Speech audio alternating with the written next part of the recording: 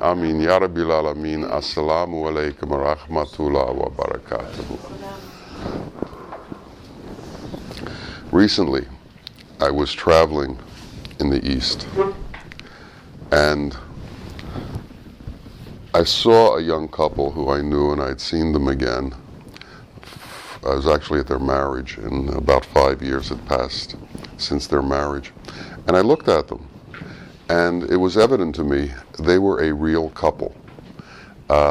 This was not people who were just hanging out together. These were people who were truly married to each other. And I said that to the young lady. I said, it's so good that you've become a real couple. And her response to me was, it's because of the way you see. Your eyes make it that way. And I thought, what a polite response. When you're given a compliment, you give a compliment back to show that the one who gave you the compliment should be complimented for the way they see things. And that brought to mind how our Sheikh saw us and how our teacher looked at us and how our Bawa perceived us. He, when we walked in the room, saw us as jeweled lights.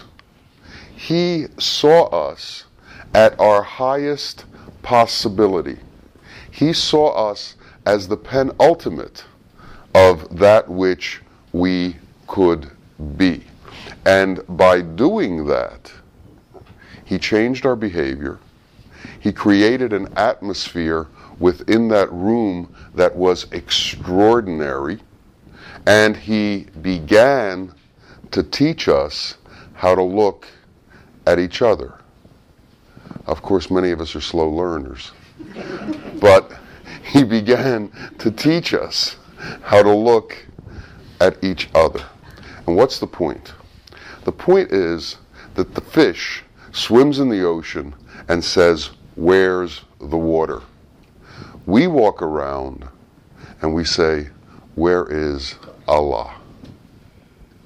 And if we understood how to see, then we would be constantly in awe of that which we see.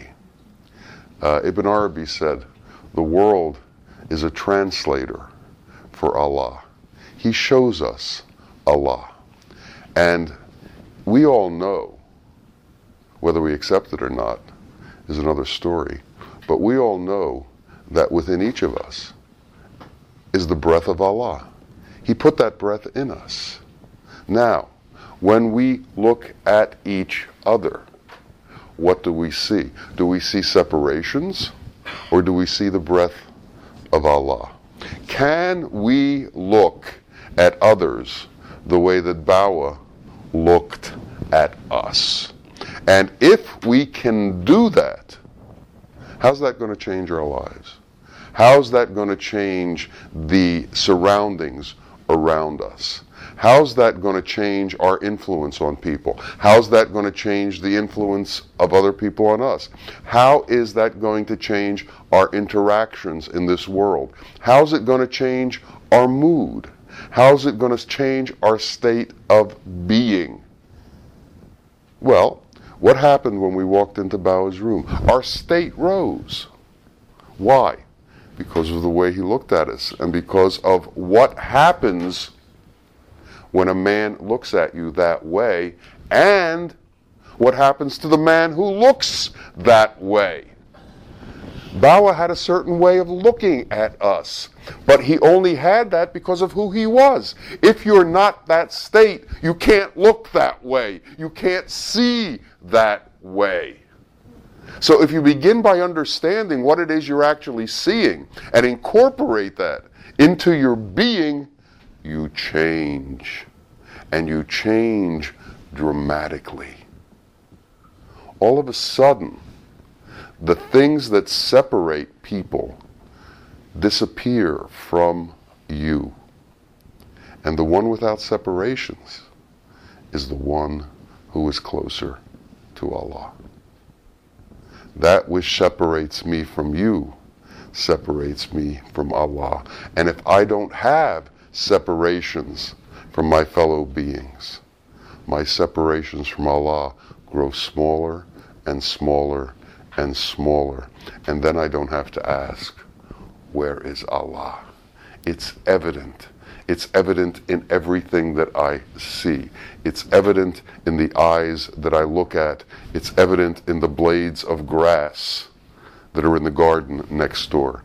It's evident because we've opened our eyes in a new way. And reality can only come to us if we open our eyes. You can't see if you're blind. And just because we have the ability to visualize things doesn't mean that we see. Doesn't mean that we see reality. It just means that we're able to discern colors and shapes. Now, discerning colors and shapes is one level of vision, but we need to get to another level of vision. And this is when we actually make an effort to go towards reality. Most people's effort stops at being part of their culture.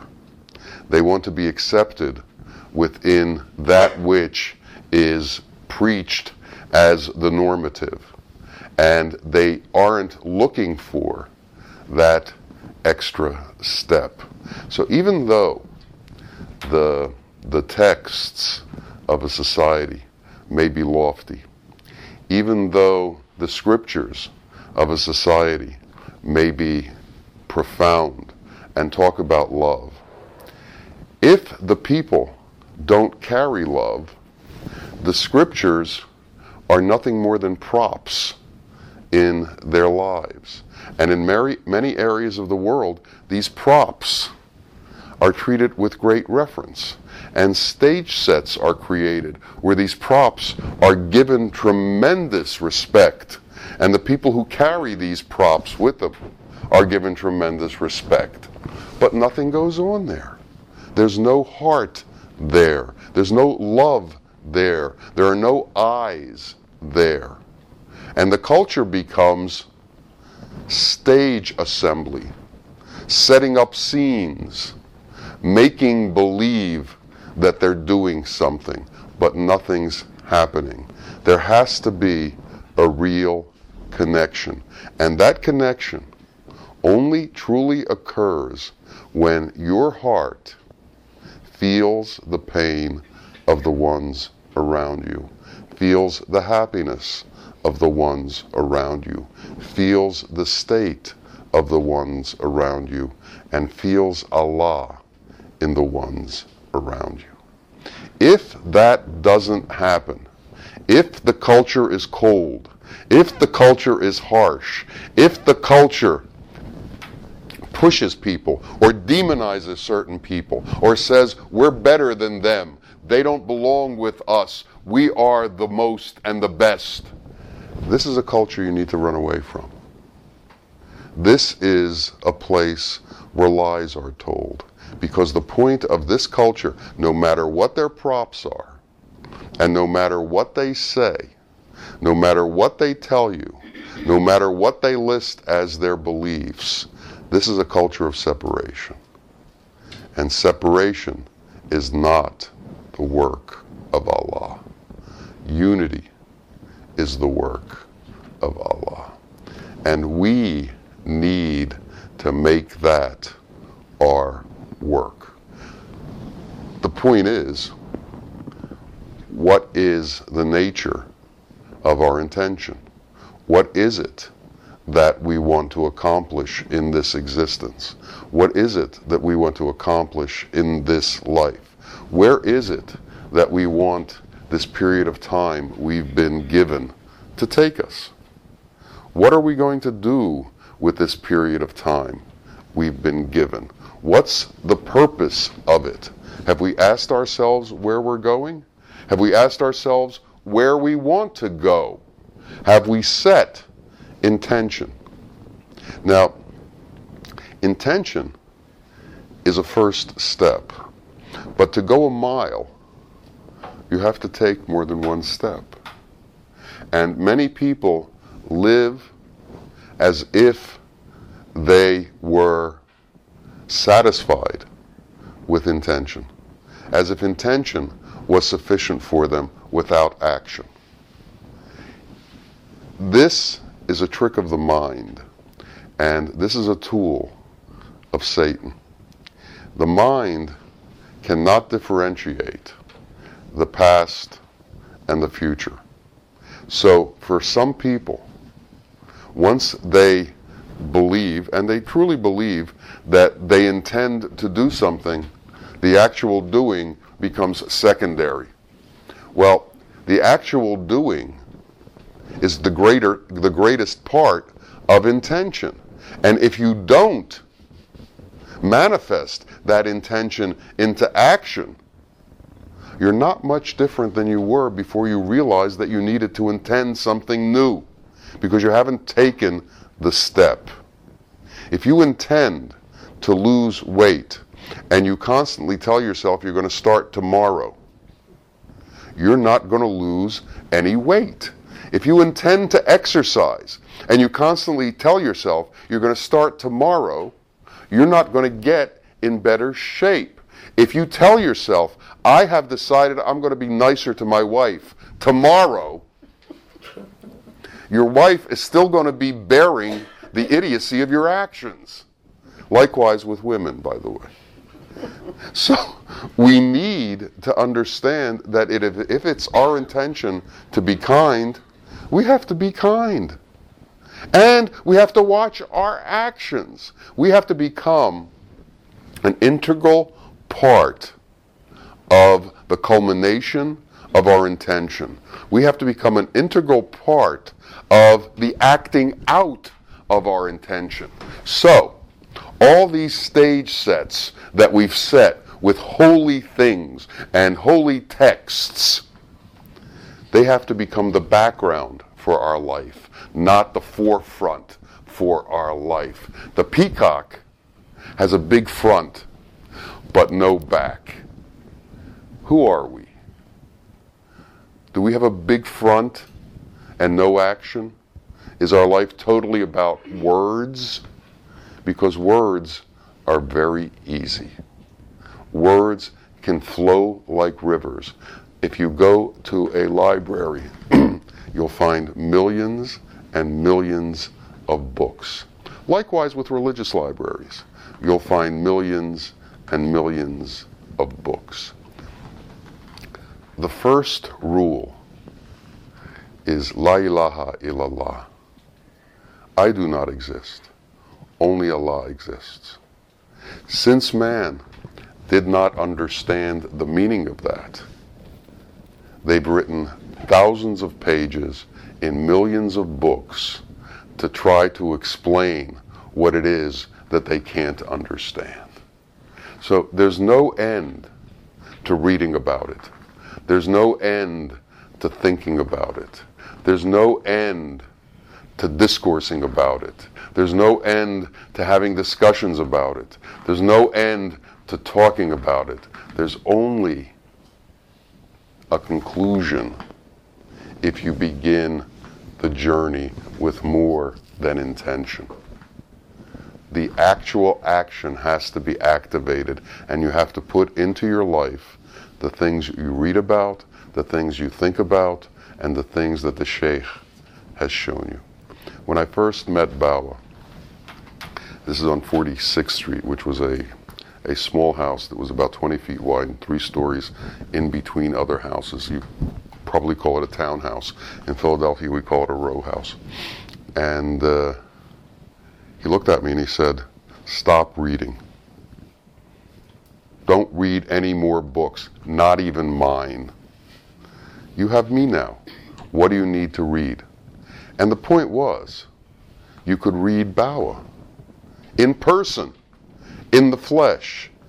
And we need to begin to understand how to do that, how to emulate that which we see, how to become that which we look at.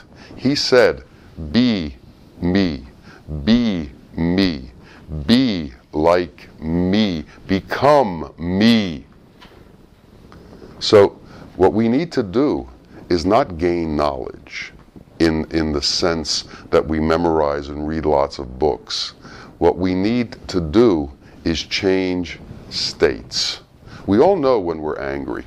We all know what it's like to be angry. Well, what's it like after we're angry? Well, it's different than when we were angry. What's it like when when we have a grudge against somebody and then we find out that we were mistaken? Well, it's different than it was when we held that other attitude. Now, the interesting thing is, when people hold these attitudes towards other people, they somehow think that it's harming the other person or they're doing something against the other person. The truth is, it's harming ourselves. It's like carrying acid that you want to use against somebody else, but you're carrying it in your stomach. Well, that doesn't take a lot of brains to figure out what it's going to do. It's going to burn a hole in your stomach. And whenever we carry any of these attitudes about other people, we become the carriers of those attitudes. And those attitudes infect us. But if we love other people, then we carry that love in us. And it infects us. And we become that love. We are what we carry. We are what we carry. And we are what we do. We are not some kind of imaginary creature who can imagine our existence and make believe that we're in a state that doesn't exist. The mind is powerful enough to make us believe that. The mind is powerful enough to make us believe that we're kind and virtuous and good when we're not. The mind is powerful enough to excuse any of our acts. The mind is powerful enough to cloud the real world and create an illusion for us. Well, we have to know that. We have to know the power that the mind has and that the mind clouds the truth. We need to go from the mind to the heart. We have to stop thinking and start feeling. But not in the sense of emotions that go like this, in the sense of love that has no contingencies, in the sense of love that has no expectations, in the sense of love that loves for the sake of Allah and loves for the sake of Allah's creations. We need to be able to understand how to do this.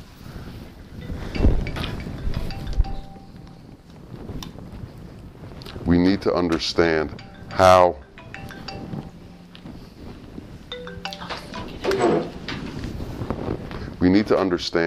to do this, how to become this, how to make this our existence. We need to be able to do this. If we can't do this, then we need to begin to try. And how do you try to do this? Well, you find somebody who's an example of the qualities that you want to become. The dervishes used to say, I came to the master to see how he put his shoes on. I came to the master to see how he put his shirt on. I came to the master to see how he took his morning walk. A true being exemplifies in their every movement the love of Allah. A true being, an insan, kamil, one who has understood reality, exemplifies in their manner, in the way they sit, in the way they look at you, in the words that come from their mouth, in the tone of their voice, what you need to know. Resonance comes with the words that come from somebody who's a true master. And resonance is what changes us. It's not the words themselves, it's the feeling that the words convey. And when you catch that feeling, when you catch that resonance, when you catch the resonance of reality, it's like a tuning fork that will tune you. And we all need to be tuned to that tuning fork. We all need to be tuned to that vibration. We all need to be tuned to that intention, which then goes forward and acts. So we have to resolve which way our life is going. We have to make those decisions on our behalf. Nobody else is going to make them for us. And then we have to begin to act on them. So may Allah help each of us be able to recognize that which needs to be done. May He help us set the appropriate intention, and then may He guide us to put that intention into action so that our life is lived in reality. Ameen, ameen, ya Rabbil Alameen. Assalamu alaikum wa rahmatullahi wa barakatuh.